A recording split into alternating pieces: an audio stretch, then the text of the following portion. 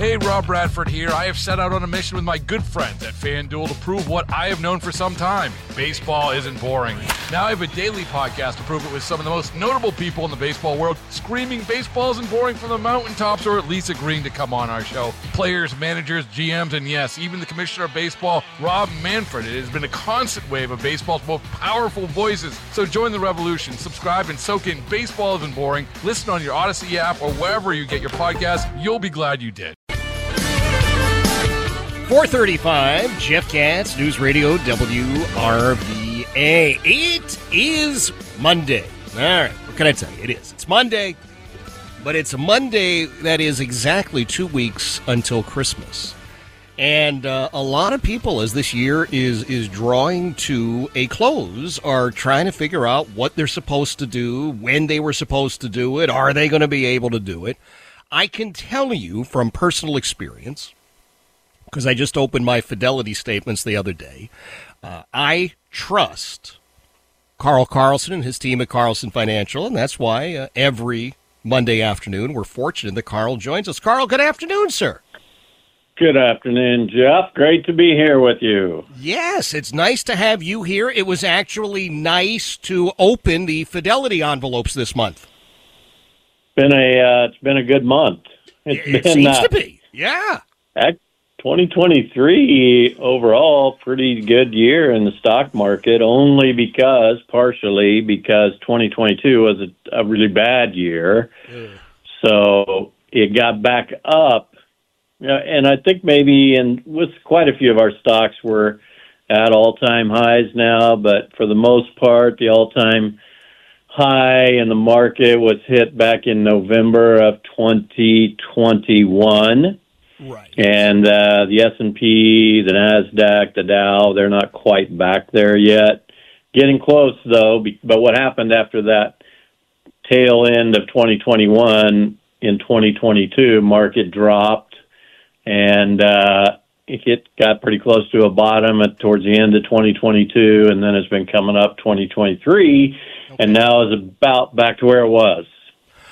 Now, my question to you is about charities and charitable giving, because what I have noticed is that right after Thanksgiving, all of a sudden, regular mailboxes, email boxes, all flooded with, hey, over here, we're a really good charity, we do a lot of good work, we help a lot of people, and we need your money. I mean, this is when we're all, sadly, seems like most people are focused on the charities at the end of the year, but it is what it is, right? Right. Yep. Well, because that's when you're starting to think about what you're going to pay in taxes next year. And, people are getting ready to start getting all their tax info in January and start building their tax returns. So right now, what can I do before the end of the year so I can save on some taxes and not have to pay as much come April of next year? Yep. All right. So let me ask you, what can I do to save on my taxes and maybe not pay as much next year, Carl?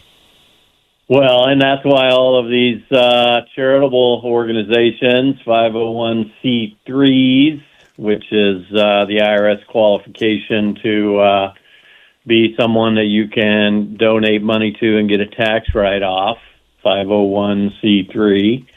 And but right now while they're sending this information out to everybody, because most of those organizations know that we're all thinking about how can I save on taxes. Now, there's a couple, giving is one way, because you can potentially get a tax deduction by giving. And one of the reasons I'm saying potentially is because when the Trump tax changes went into effect, he raised our standard deduction quite high. Yeah. So now the charitable giving doesn't help as much as far as a deduction, because the standard, the standard deduction, let's say for a married couple, roughly is going to be around $30,000. Mm-hmm. So if all of your itemized deductions don't add up to that, you get 30. So oftentimes part of your itemized deductions is that charitable giving piece. So if they don't all total up to 30,000, he set something into place that gives us 30,000. So actually, that was kind of nice. But then for charitable giving, you're going to have to give more in order for it to increase your itemized deductions enough that you actually can feel the impact of it on tax savings. Now, some people might do that. You could set up a donor-advised fund and put $100,000 in there and get the tax write-off this year. Mm-hmm. And then over the next 10 years, give money out of that donor-advised fund you just set up. So you have to have a certain amount of income. There's all these things you have to know to get everything structured correctly. Yeah. Another one is Warren Buffett just gave a charitable gift of $870 million. How'd you know? I was going to ask you about that, Carl. $870 million. That's a lot of money. Getting close to $1 billion, but for him, he's got 118 billion, so $1 billion. Okay, but he didn't give it. He didn't sell the stock, the Berkshire Hathaway stock. He didn't sell it and then put it into his checking account and then write a check for that donation. He actually gave the stock. Oh. So because the stock is highly appreciated, mm-hmm. he got the write-off for the value of the stock. Wow. And didn't have to pay the capital gains on it. And the charitable organizations that he gave it to, they don't have to pay the capital gains tax when they sell it. So that's a good strategy, using highly appreciated items like real estate and investments, things like that, so that you can get a higher deduction and you end up not having to pay that capital gains tax. Interesting. So I mentioned that I got my Fidelity statement the other day, Carl. Hey, Rob Bradford here. I have set out on a mission with my good friends at FanDuel to prove what I have known for some time. Baseball isn't boring. Now I have a daily podcast to prove it with some of the most notable people in the baseball world, screaming baseball isn't boring from the mountaintops, or at least agreeing to come on our show. Players, managers, GMs, and yes, even the commissioner of baseball, Rob Manfred. It has been a constant wave of baseball's most powerful voices. So join the revolution. Subscribe and soak in Baseball Isn't Boring. Listen on your Odyssey app or wherever you get your podcasts. You'll be glad you did. I don't see that I own any shares of Berkshire Hathaway. I think at one point that Berkshire Hathaway was like $250,000 a share, but they developed a Class B share that was, under $1,000 at the time, so that more people could get invested in it. In today's world, you can buy fractional shares.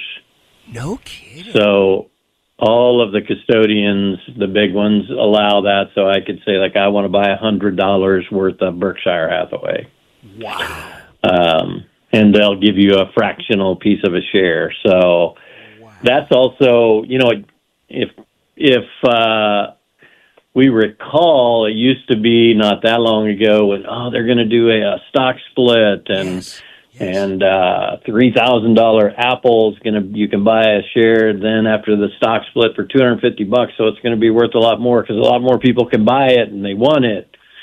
Well, that used to be the case, but now you can buy a fractional share of Apple, so you don't have to wait for it to do the stock split and all of that. So even though you'll still hear a lot of people talking about, and even investment people, when this thing does a stock split, it's going to be worth more money. Not so much now like it used to be. Man, all right, well, that's a bummer. So can I buy, like, I don't know, $20 worth of Berkshire Hathaway? I feel like I'm ordering cold cuts now. Yes, you can. Right? You can buy $20 worth of Berkshire Hathaway. We don't actually own it because it hasn't been the best performing investment for quite a few years. Well, yeah. All right. Well, never mind then. You know what? Take that money, put it into Munster cheese then. I think I'll be better off that way. From the sound of things, I think you might want to own a little bit more Tesla. Yeah? All right, tell me about Tesla. Where are we going with Tesla, baby? I'm a Tesla stock fan. I know we own it. We own it in our portfolios. It's one of the more volatile ones, so meaning up and down a lot. Yeah. But I think all in all, Elon is quite a smart individual and a great guy to run a company, and got some incredible foresight. And so, when things got tough with the car dealership and trying to make these cars, he was spending 120 hours a week and sleeping at the factory where they were making cars, trying to get it sped up. So, a guy like that's, I feel nice investing in his companies. So I'm with you. That's so you own some of that, and that would have performed way better than Berkshire Hathaway. Yeah, listen, I have really cooled on Warren Buffett at this point. I went into this chat really hot, but, forget it. No, we're on board with Tesla and whatever the heck you're doing over there, so that's good. I'm in. Good. It's going quite well. It is, and I thank you for that. The Cat's children thank you, and Uncle Elon for that. Where are you going to be in the new year? Because you got some dinners coming up, like right after everybody wakes up from New Year's and says, oh, yeah, it's 2024. Yes, what a great time. That's going to be at Ruth's Chris Steakhouse, Wednesday, January 3rd, and Thursday, January 4th.